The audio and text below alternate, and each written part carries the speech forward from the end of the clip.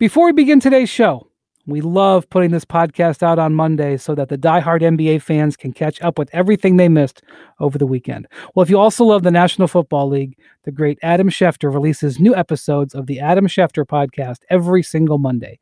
He begins each show by dropping some NFL news and then continues to break down the day's hottest stories with some big-name guests from the football world. So if you want to check it out, once you're done listening to this episode of the Hoop Collective, you can download and subscribe to the Adam Schefter podcast wherever you get your podcasts.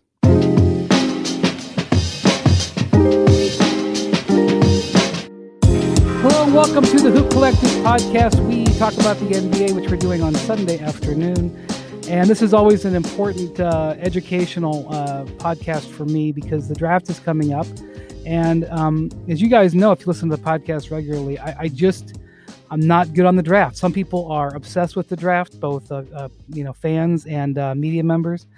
And so, to educate you on this, I brought in two of the best draft guys in the entire business, and they happen to be my colleagues here. Joining us from, I believe he's in Dallas, is Jonathan Givony. I'm in Brooklyn. Why do I think you live in Dallas? That's the second time I made that mistake. Yeah, I mean, I guess you want me to be. Why do I think you live in Dallas? Bam McMahon's neighbor or something. You know what? This is actually it's worrisome to me. I'm 42 when I start to notice stupid things, like when I notice my parents make the same mistake over and over, like pronounce the same wrong over and over. I'm starting to do that, and it's starting to worry me. Joining us from Brooklyn is Jonathan Givony.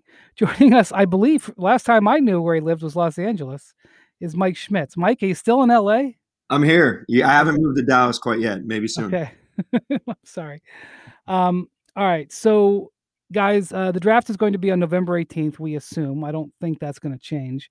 There's a lot of moving pieces in the NBA. Who knows what may change by the time this podcast comes out. But we're not going to focus on that. We're going to focus on this class, which has got to be one of the most analyzed draft classes in the history of the NBA, right? Because teams have had not that much to do since March, especially front offices. And I assume that they have consumed incredible amounts of film and research on these players.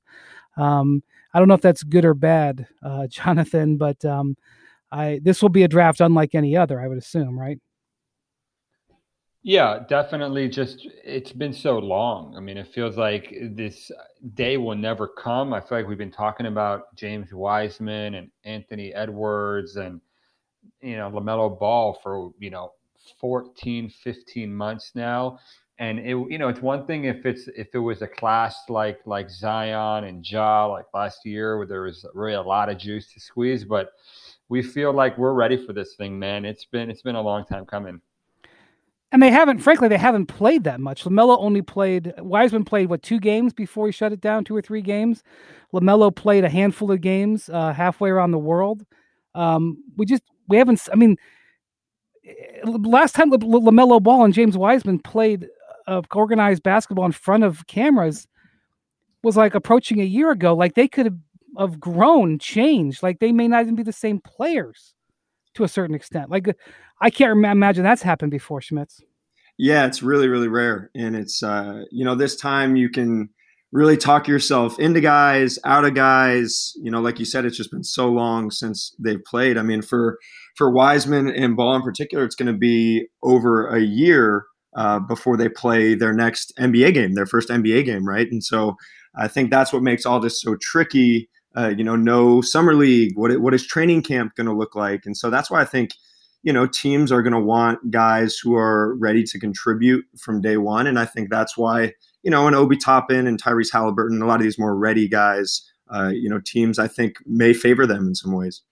Okay. So I want you guys to educate me a little bit and our listeners about the guys that we really need to know about. So most people out there have heard of LaMelo Ball. They've maybe even seen some LaMelo Ball, the footage. I feel like the LaMelo Ball draft situation changed immeasurably like 12 months ago, or give or take, Jonathan, when you ventured down to Tasmania and sent back a report that he could be a top, I don't know if you said the top pick or a top 3 pick at the time. And then everybody in the NBA started rotating down to Australia. What do what do I need to know? What do listeners need to know about LaMelo Ball? Well, he's the big talent of this draft. I mean, all the hype around him, I think it's completely justified. The NBA right now is built around these big playmaking guards, guys that can really anchor your offense and carry you. And he has all that star quality. He's an incredible ball handler. He sees every pass available to him. He can make every pass. I mean, he makes the game so easy for his teammates, and he's such a magnetic player to watch. There's so much entertainment value there. Even ignoring the millions of Instagram followers and his crazy dad and all of that. I mean, he really does make the game interesting, and I think that's compelling. When you're going into a season like this that is going to have financial challenges, and there's so much uncertainty around the draft as it is around the other guys, around Edwards and Wiseman.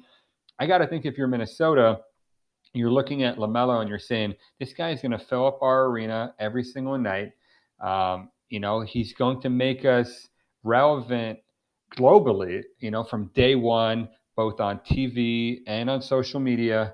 And he probably is the biggest talent in the draft too, and Wendy, you and I have talked about this off, a podcast about the ownership situation. You have to look at that as well. If a new owner is coming in and he's spending a lot of money and, he wants to get a return at some point, for me, LaMelo Ball is really compelling, just in those ways. And that's not to discount his talent, which I think, is there too. So, I went to Tasmania in September of 2019, feels like forever now. And I came back saying, this guy has to be considered at number one. That was sort of an earth shatter. I mean, we all know who LaMelo was.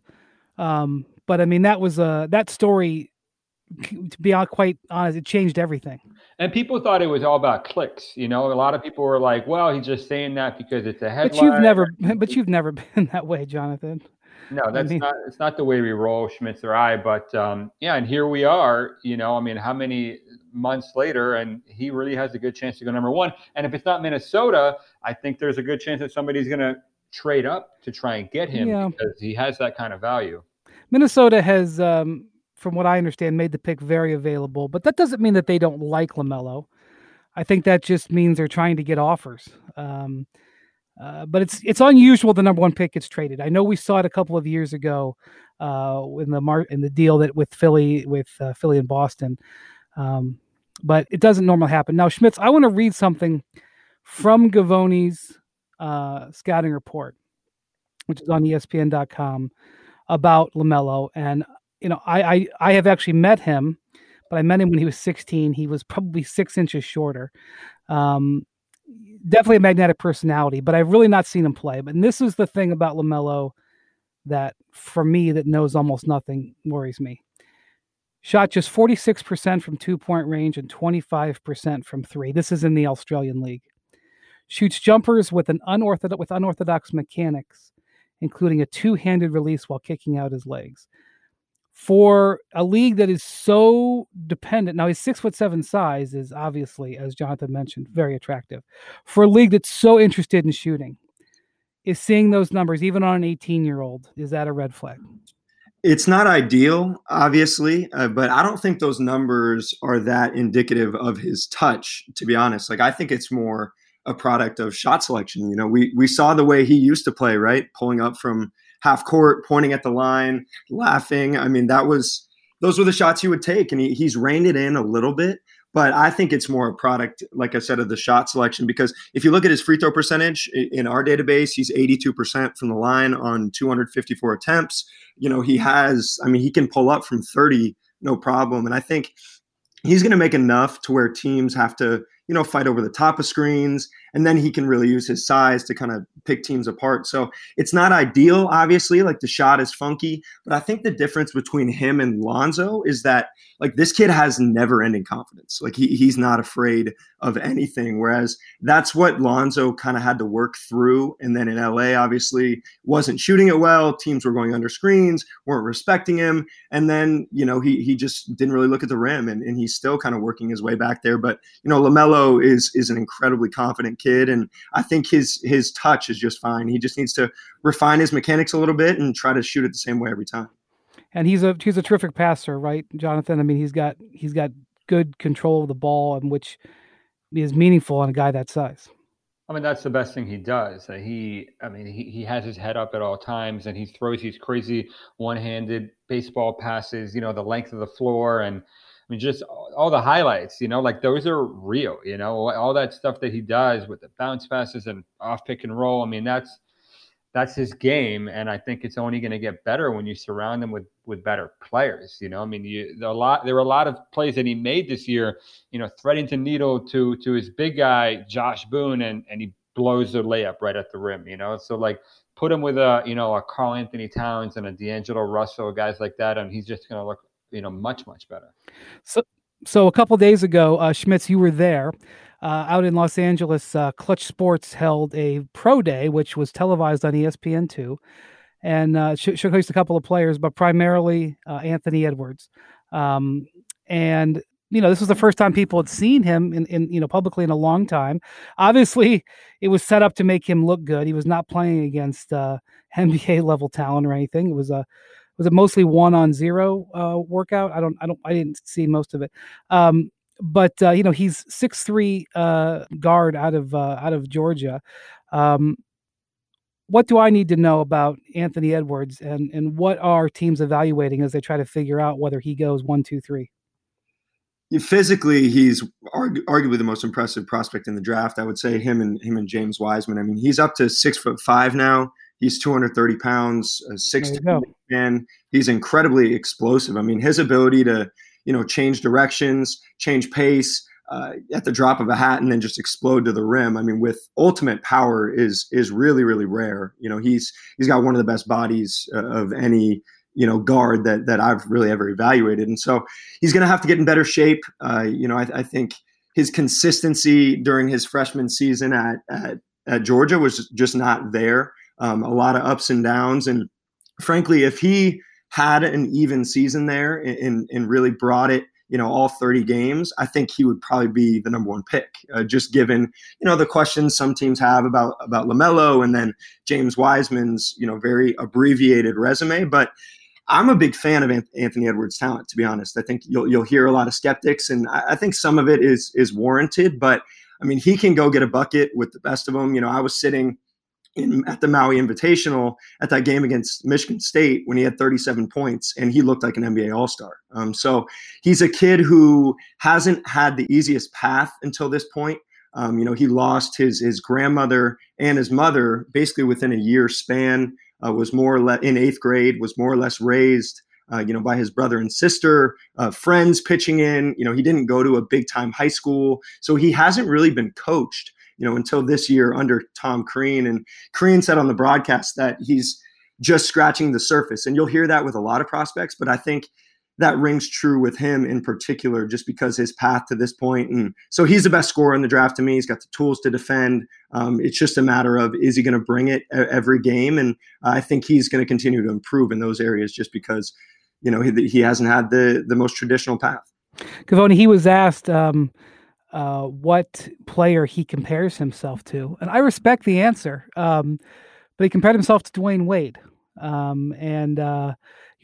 What I remember about Dwayne Wade was he was ready to go from the second he stepped into the NBA, obviously a 3-year college player where he was terrific. And Wade started making an impact 5 seconds into the league. They got to the second round of the playoffs his first year. Even LeBron didn't have the immediate impact on his team that Wade did. That was a pretty high opinion of himself, but I respect it. Do you agree with that? Do you see some of that? I don't see any of that. I let you say it, not me. I'm born and raised in Miami, and Dwayne Wade was drafted in 2003. And I mean, I grew up as a Heat fan, and just what impressed me from Dwayne Wade early in his career was just how competitive he was. I mean, this guy was driving into the paint and drawing fouls and guarding everybody. And the skill wasn't there the way it evolved into later on, but he was such a competitor and he was so tough. And if Anthony Edwards had 1% of that, he would be the no-brainer #1 pick in the draft. But he's a selective competitor. The motor really, really fluctuates. The way that he walked around in the pro day for half that workout was the way that he walked around for most of the season. And that's a real concern. You say, well, when is the light bulb finally going to come on? When is he finally going to play up to his talent? Because, we all assume it's going to come on at some point, but what if it doesn't? When we saw with guys like Andrew Wiggins, like Dion Waiters, those guys are incredible talents as well. I mean, they have the bodies and they have the athleticism and they have the scoring instincts and they can shoot off the dribble and they can do everything. But I don't know that they're in love with the game the way that a guy like Dwayne Wade is. And that's my concern with Anthony Edwards. Well, they had the same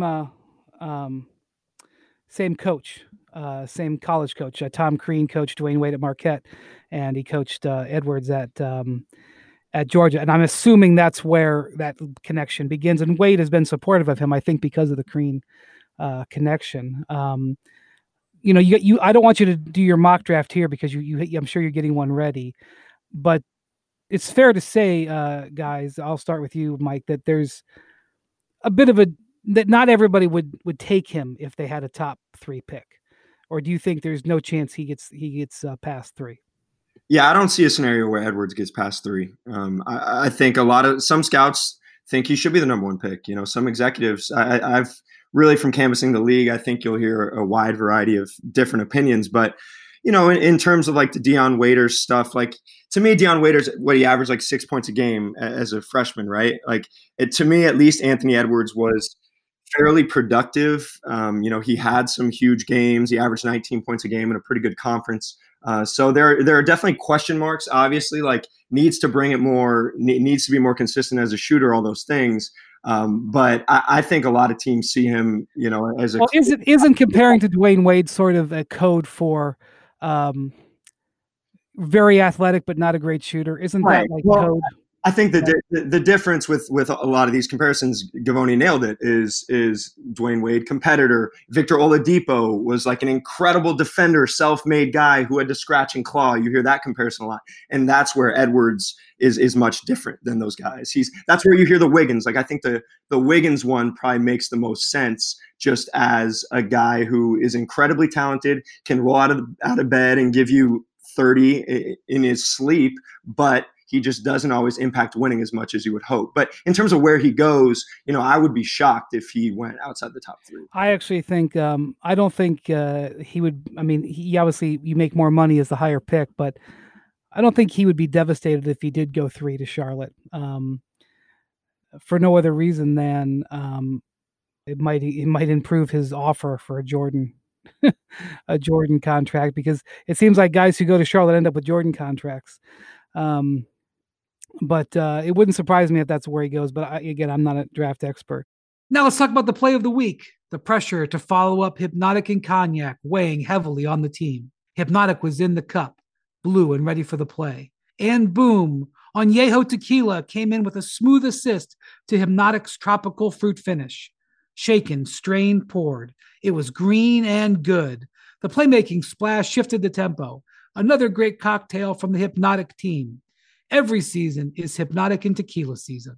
Hypnotic Liquor, Bardstown, Kentucky, 17% alcohol by volume. Hypnotic reminds you to think wisely, drink wisely.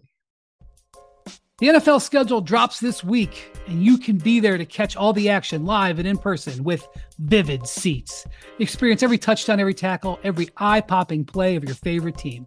And to kick it off, Vivid Seats, the official ticketing partner of ESPN, is offering you $20 off your first $200 ticket purchase with code HOOP. That's code HOOP.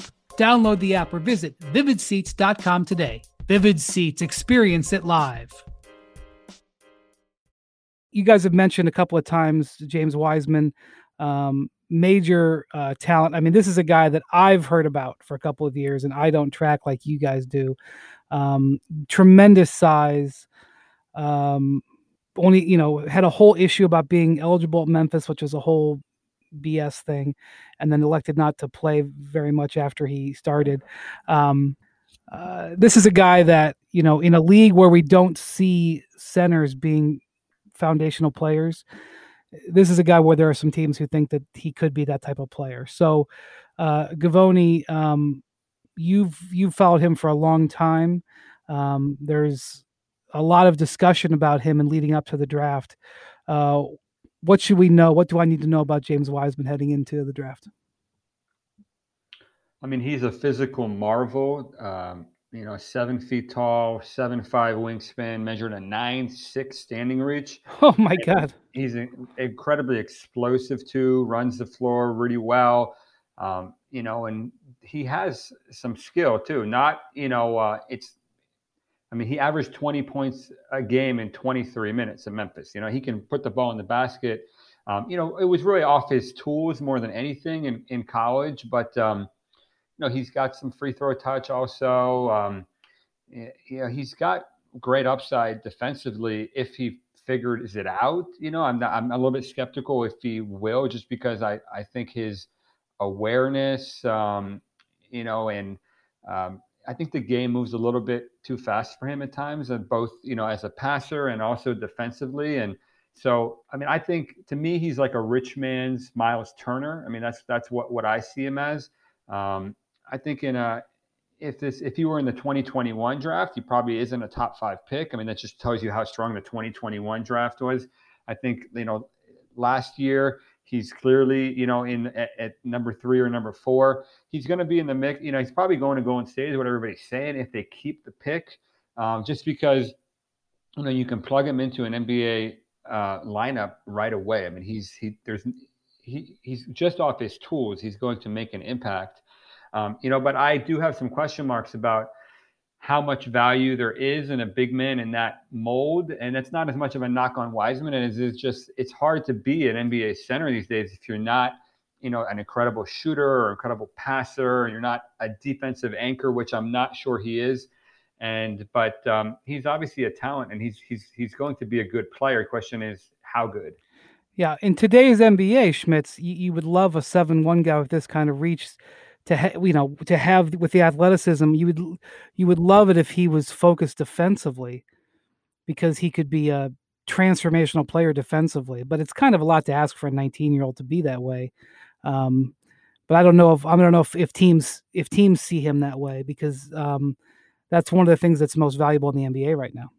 Yeah, that's what he's going to have to be. I think for him to have success, I think it's about buying in and being an elite defensive anchor and be an elite finisher. And then the shooting, the handling, all that stuff will come. Like his biggest issue, honestly, has always been that he could be like peak DeAndre Jordan, like Lob City DeAndre Jordan, catch everything at the rim, put a lid on the rim on the other end of the floor. He's actually better stepping out. At least he has the ability to. His technique and all that can really improve. But he's always wanted to be a little bit more like LaMarcus Aldridge, right? He's always kind of wanted to, 17 feet, face up, jab step, fall away. And that's kind of been something they've had to work out with him. I'm like, hey, keep it simple.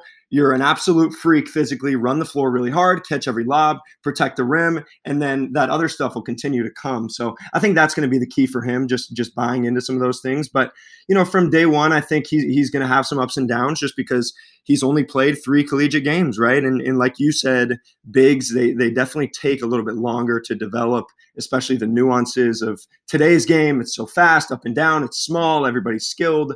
So he's going to take some time. But I agree with Jonathan. I think he's going to be a good player. It's just a matter of, is he going to be a great player? Well, he's been working out in Miami, and his agent, Jeff Schwartz, is based there. And I know that the Warriors went and saw him and spent some time with him, and I believe the Hornets did as well. I don't think I think he's trying to stay out of Minnesota for no other reason than they have Karl Towns. It doesn't make a whole lot of sense. I don't think he wants to be there. I think he'd love to be in Golden State. Whether or not Golden State's interest in him, which is pretty well known in the league, is intended to create action or it's true, that's for them to know and everybody else to try to figure out. But, there's been some conjecture that Golden State's making it known how much they like him is an attempt to make Charlotte trade up with them, because Charlotte may prefer a big man because they have guards on their roster. But we'll have to see. That's going to be. Would you guys say at this point the most intriguing thing is whether Golden State and Charlotte stay in 2-3? Would you agree with that? That's maneuverable? Because I have talked to teams who've had discussions with Golden State about moving back. Wendy, I just don't know. Teams are worried about these negotiations that are going on right now with the union, and they feel like there's some answers that they need to have on draft night to really know what they're working with, as they position themselves going into free agency. What is the cap number going to be? Do they need to move, some rosters? They need to clear some roster spots. They need to clear some salary cap. What is the tax going to be? And I think that's kind of got things on hold right now. And, some agents have asked me, like, is the draft going to be on November 18th for that reason? And I said, well, I haven't heard anything to the contrary. I don't know. Me either. Yeah. So it sounds like all systems are go for November 18th. It'd be pretty surprising right now. 18 days out that they moved it, but I don't know. What do you think is going to happen on that front? Will we know on November 18th what's going on? Well, yes, I think so. But I'm going to be honest with you guys. I know that they're moving this deadline around, but to be dead honest, the deadline to have a deal with the players and the owners is November 17th. No one's ever going to say that. But that's the real deadline. They got to have their business done by then. I don't think it'll come to that at all. I know that there has been some saber rattling happening between the players and owners about Martin Luther King Day versus Christmas week. From my view, from what I understand, really that's just negotiating. The amount of monetary difference between playing on Christmas and playing on January. And look, Michelle Roberts has said this in interviews, the Players Union head, and she's not wrong. She's like, making plans right now with the virus is, kind of laughable. The virus has control of us. We don't have control of that. The way things are going in this country and in this world, who knows where we'll be in Christmas. But assuming this stabilization of that, the negotiation is really going to be in the guts of the deal, in the guts of how much money is withheld from players, how much, whether some money is deferred for a year, whether the NBA players can basically write an IOU to the owners, to get some more money this year. This is the guts of the negotiation. I think for the average fan, it's, am I getting basketball on Christmas or not? And I think for the average team, Jonathan, it's what you said. What are the rules that we're going to play under here? What's the cap? What are we looking at? But I think right now they're in the trenches on percentage points, which mean a lot to players. So I am confident the deal's going to get done, although I suspect things could get a little bit more prickly over this next week. The standoff could deepen a little bit. I'm actually kind of surprised that the union and league have worked. They've done like 4 or 5 consecutive deals together where it's been mostly amicable and everybody's kind of been willing to work together, whether it's been the last CBA, whether it's been with withholding more pay in the spring, whether it was the agreement on the bubble. And so I am not surprised that we may have some friction. I was like, one of the players going to put their foot down and say, I'm tired of bending. But the owners have all of they have all of the leverage here, and it's not leverage to try to screw the players. It's just leverage on trying to capture money. So, but I totally understand the frustration out there because we are a totally unique situation. So we'll see how it plays out. By the time this podcast comes out, we may know something, certainly by midweek. And then obviously it's a pretty big week in our country. So there's a lot going on out there right now. So I'm just going to sort of sit back and listen and watch before I make any strong pronunciations. I do want to ask you guys, because I am genuinely curious about Deni Avdija. Am I pronouncing that correctly? Avdija? Avdija. See, this is what you're going to help me.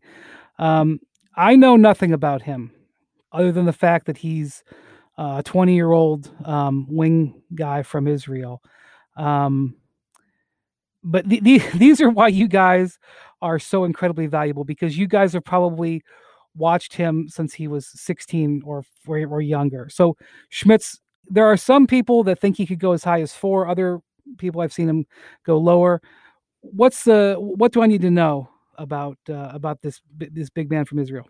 Yeah, he's a stud. I think honestly, he has a chance to be the best player to come out of this draft. If we look back in 3-4 years, if he lands in the right situation, it wouldn't shock me one bit. He's 6'9", 225, 230 pounds. So he has the natural size really of like, a traditional quote unquote power forward, you would say, but he can play on the perimeter pretty much 1 through 4. Watching him since he was 15, 16 years old, he played like a point guard, coming up with the Israeli junior national team. He would handle in transition. He would make everyone around him better, throwing bounce passes through these little tight crevices. And so he's a fiery competitor. His dad was a big-time player in Serbia, and then also in Israel. He was a big-time scorer, a very, very fiery guy. And then you see some of that in Denny. I mean, he's super competitive. I think he's going to be an asset defensively. He can guard multiple positions. Really, you can shift him all over the floor. He has a great personality. And I think people are trying to make sense of what does it mean to play 15 minutes in the EuroLeague, right? You look at his numbers, 4 points a game. People look at the shooting percentage, which is a question mark. He's still improving there, but Jonathan can attest to this. I mean, that's one of the toughest places to play outside of the United States and in the entire world. The pressure, the fan base, playing basically for an NBA style coach to where if you make a mistake, you're sitting on the bench. And so, very demanding defensively. And this is a guy who's really the most hyped Israeli prospect of all time. So he's going to be ready to step in right away, play a role, play off of other guys. And then I think he has some potential to be kind of like a point forward type, down the line. Givony, in your pre-draft analysis that you wrote about him, you guys have a projected role. And I find it a little fascinating what you projected as his role, which is big playmaker. You seem to be high on him as well. Yeah, really high. I saw some measurements on him this week. He's grown. He's almost 6'10" now in shoes. 230 pounds. I mean, he's big enough to play the 4, yet he has the skill set of a guard. I mean, he grew up with the ball in his hands. And, even though we didn't get to see him play a huge role in the EuroLeague, we were fortunate to have the Israeli league restart. It was, in late June, the whole month of July, went through the playoffs. He played 30 to 35 minutes a game there, had a featured role. He every game, 3, 4, 5 assists, really, really shot the ball well, hit, 4 of 8 for 3 in a game, 3 of 6, 3 of 7. I mean, so you saw that, in the quarantine, he went and worked on his body and worked on his game. And even though he's been on the radar since he was, 15, 16 years old, he keeps getting better and better. I mean, that's what you want to see from a 19-year-old kid, especially a guy who already has as much experience as he does. I mean, he's played over 160 games at the pro level as a 19-year-old. I mean, that's unheard of. He's played for the Israeli senior national team. He was MVP of every competition that he played at, in his age group. He went to BWB and was MVP of the European camp. And then he went to the global one and he was MVP there too. So this is a proven player, I mean, there's not a lot of downside here for me, especially with the fact that he's improved his shooting as much as he has. So yeah, I see him going, 4, and if he, 4, 5, 6, I mean, his range is very narrow to me, just because what NBA team doesn't need a 6'10" guy who can play the 2, 3, or 4? I mean, that's what every team is looking for right now, and he's going to be able to hold his own defensively from day one. And like Schmitz said, the big question is the shooting, but he's shown real improvement there. The real question mark there is the free throw shooting. He's a career 58% free throw shooter, and that's what you kind of has teams wondering, what's going on there. Is it more psychological, because he's got great form and he's already a shot maker, and but he made strides there too in that restart. So yeah, I'm very high on Denny. So many of the guys who've come from Europe who've been successful in the last 3 to 5 years, this is just my view, they're all so tough-minded. Like, one of the things that we know, this is my 18th year covering the NBA. Obviously, there were tough-minded players coming out of Europe for a long time. Look no further than Drazen Petrovic, Vlade Divac. I remember Šarūnas Jasikevičius, even though he came after his prime, very tough-minded guy. We can go on and on. Many other players who came out who were kind of busts weren't so tough-minded. But boy, do you look at these guys, these European players who are dominating in the NBA right now, guys like obviously Luka, really sort of that sort of Eastern European block, those guys that are, Jusuf Nurkic and just this is kind of who defined. So I would ask you, is this guy tough-minded? Because to me, that just from my viewpoint would be a question I'd ask about European prospects. I think it's one of his biggest strengths, his competitiveness, his fight.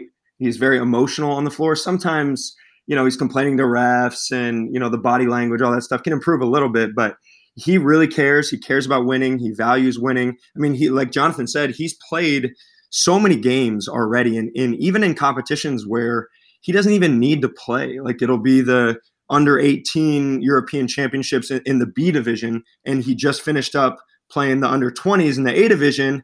And he's like, I'm going to go play with these under 18 guys because I need to help them promote to the A division. Like, that's just the type of kid he is. And he's a fighter. He has that mentality. I think everyone's going to say, oh, people are going to bill him as the next Luka, and he's clearly not that, right? And so I'm sure he's fighting that a little bit. Like, yeah, of course he's not that. Luka's a generational talent, right? But this kid is really, really good in his own right.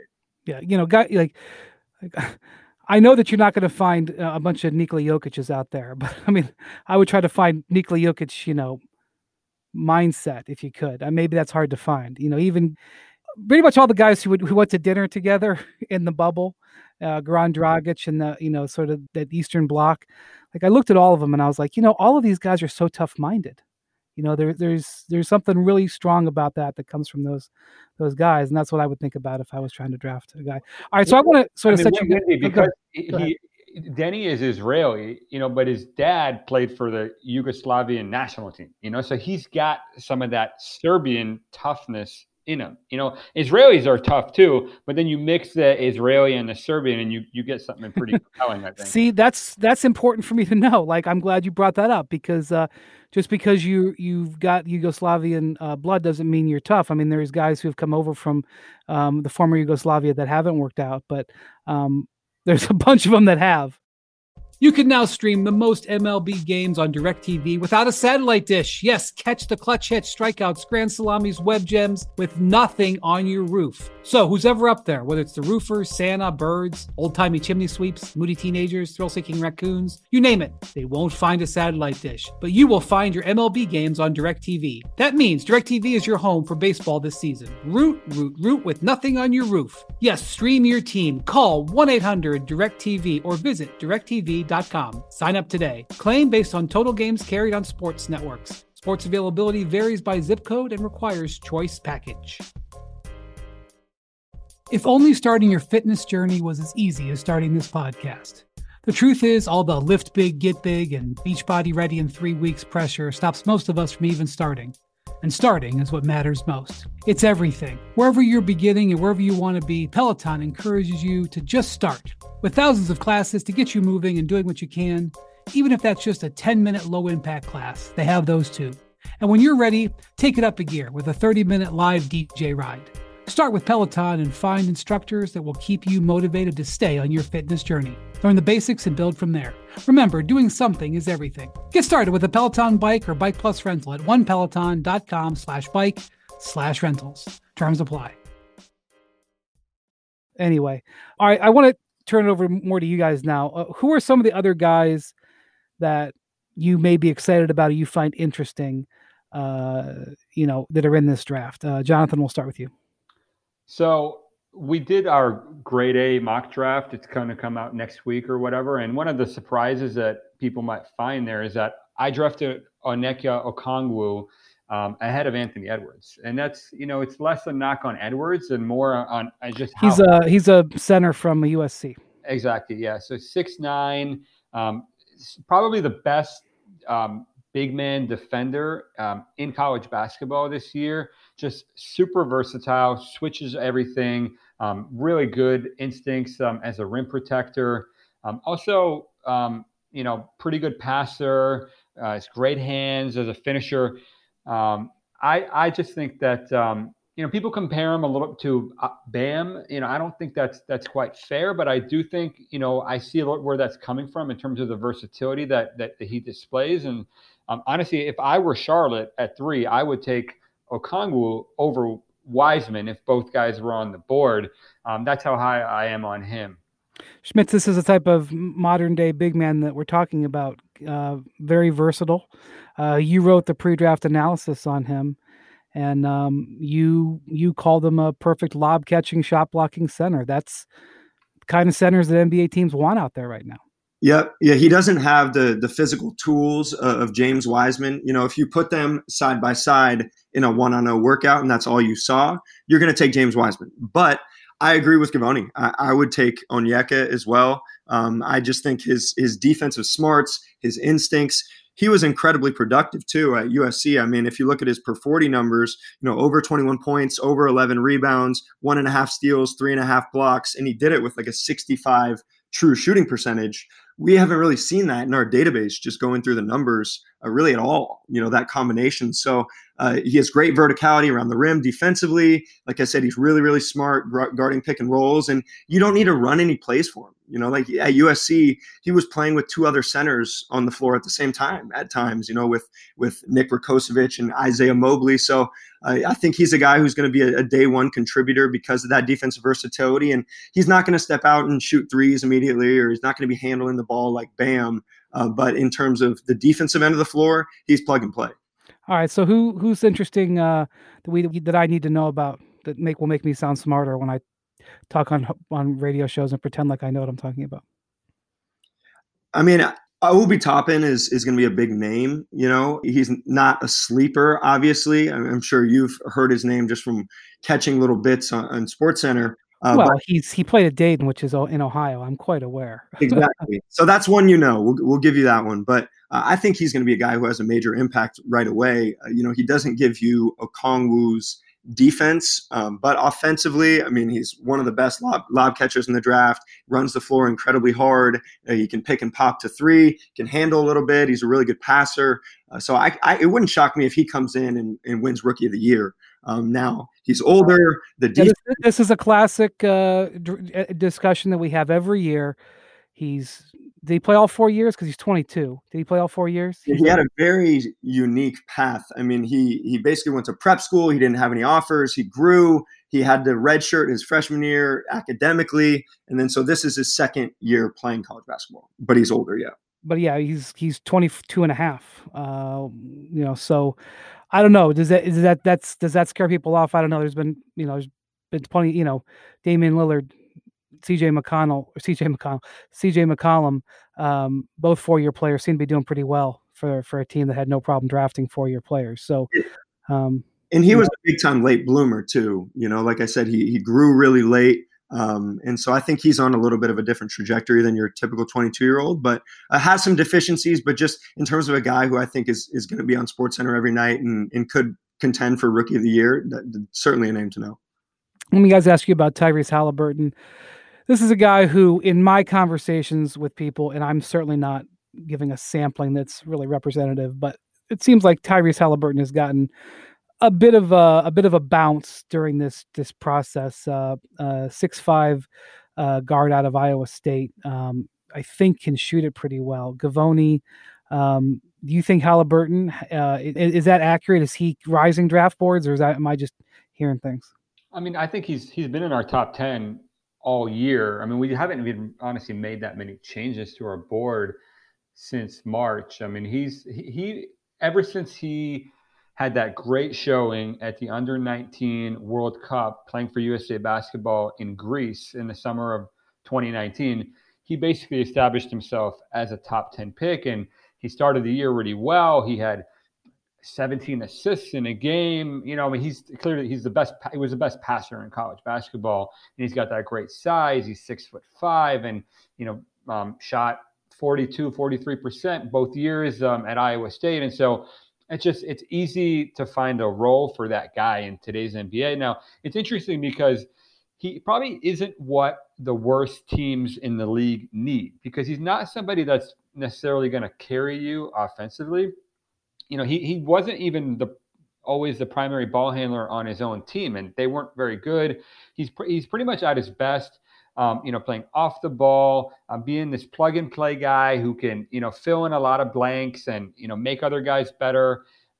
He's just a great passer, and he's got terrific instincts defensively. But, if you give him the ball late in the clock and you say, go get me a basket, you might not get a great shot because he's not a great pull-up shooter right now. So I think he's perfect on the Warriors, but you look at some of those other teams that are drafting in the top 5, he might not be a great fit. And maybe that's why he ends up sliding to 6, 7. I mean, he's not going to go very far. The Knicks would probably do a backflip if he were there at 8. But so it's interesting. He is one of the best prospects in the draft, but he's not necessarily a great fit for the worst teams. So this is one of the things about this draft, right? Once we've sort of discussed the top names, now we get into the guys, and there's a bunch of sort of projected role players here. So let me just ask you this as we head toward the end here. Schmitz, if there was a guy that you were going to take super high upside that we haven't talked about yet, like, a team that is going to swing at it and realizes that it could be a miss, who would that guy be out of who's left who we haven't talked about? Yeah, I mean, the guy who I think has some of the most upside is Patrick Williams out of Florida State. And he's somebody who is, I think, going to be one of the biggest risers. I could see him going in the top 10 of this draft. He's someone Jonathan and I saw pretty extensively, before Florida State. He didn't start one game. He averaged 9 points a game. He had some moments where you wanted probably a little bit more aggression, but physically, he's one of the more impressive guys, 6'8", 7-foot wingspan, 225, 230 pounds.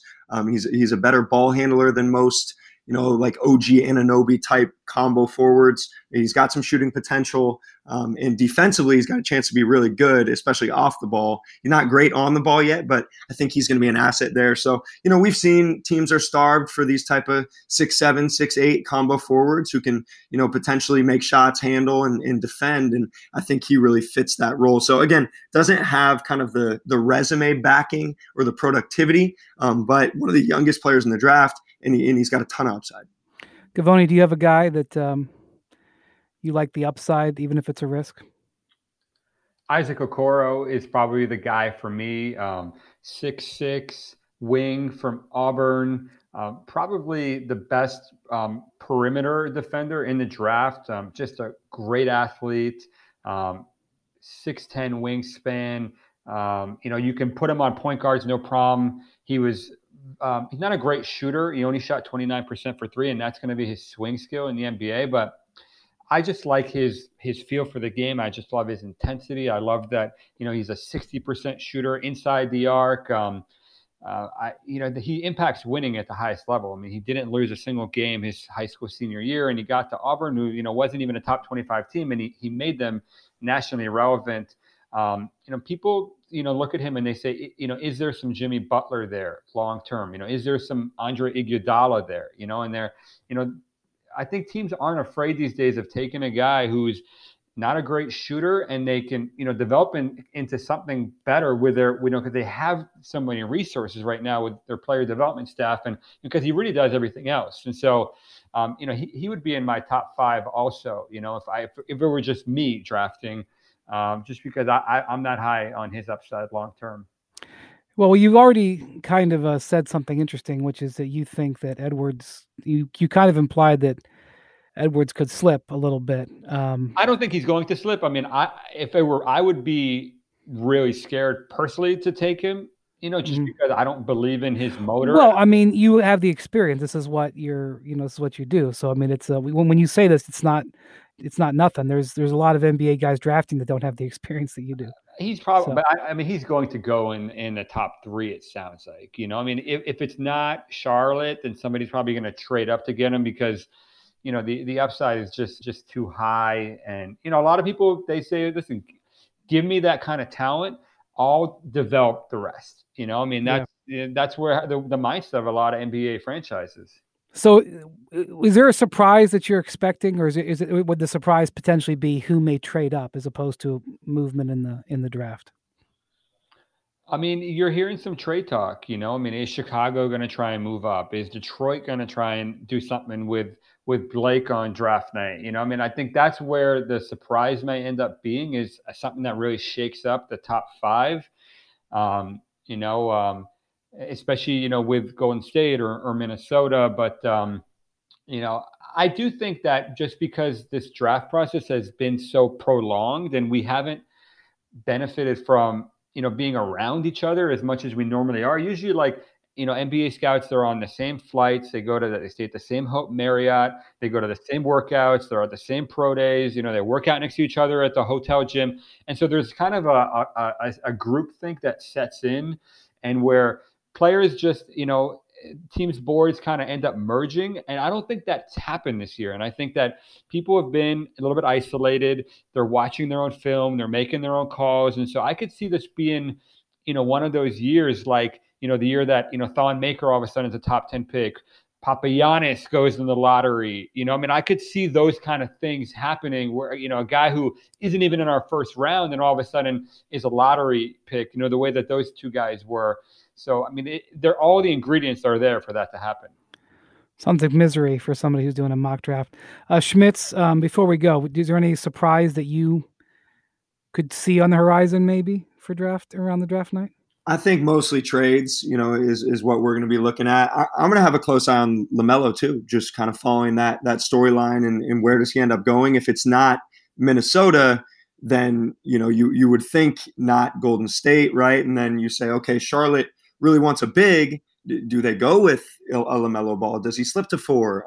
I'm just really fascinated with, I feel like if he slips at all, you would see somebody trade up. Like if he slips past 1, I think Golden State's getting calls, right? Right, for sure. Whether it's New York or someone who's, starved for Detroit, starved for that kind of lead ball handler. But to me, he's the most interesting storyline in this draft. He's also not giving teams much. They're not going to have a workout to evaluate him off. You're hearing all this buzz on the internet. Oh, his workouts are bad. His interviews are bad. He hasn't done anything yet. Like I don't understand where that's coming from. He had one Zoom call with the Knicks 3 months ago. He had one face-to-face meeting with Minnesota, which was more about Minnesota recruiting him than the other way around. And that's it, So like, what is he going to slip off of? I mean, but that's, there isn't much to talk about. So people are just making stuff up to talk about. Yeah. All right. Well, guys, thank you so much. You've really educated me. I will still not know much about these guys till I watch them in the NBA, which we won't get Summer League to do. Like some Summer League last year is where I saw this kid from Kentucky, Tyler Hero, and I was like, wait a minute, what's going on here? That's the thing that we won't have this year. So we'll see it all together in real time. But thank you, Jonathan. Thank you, Mike. Appreciate it. Thanks everyone for listening. We will talk to you later next week. Take care.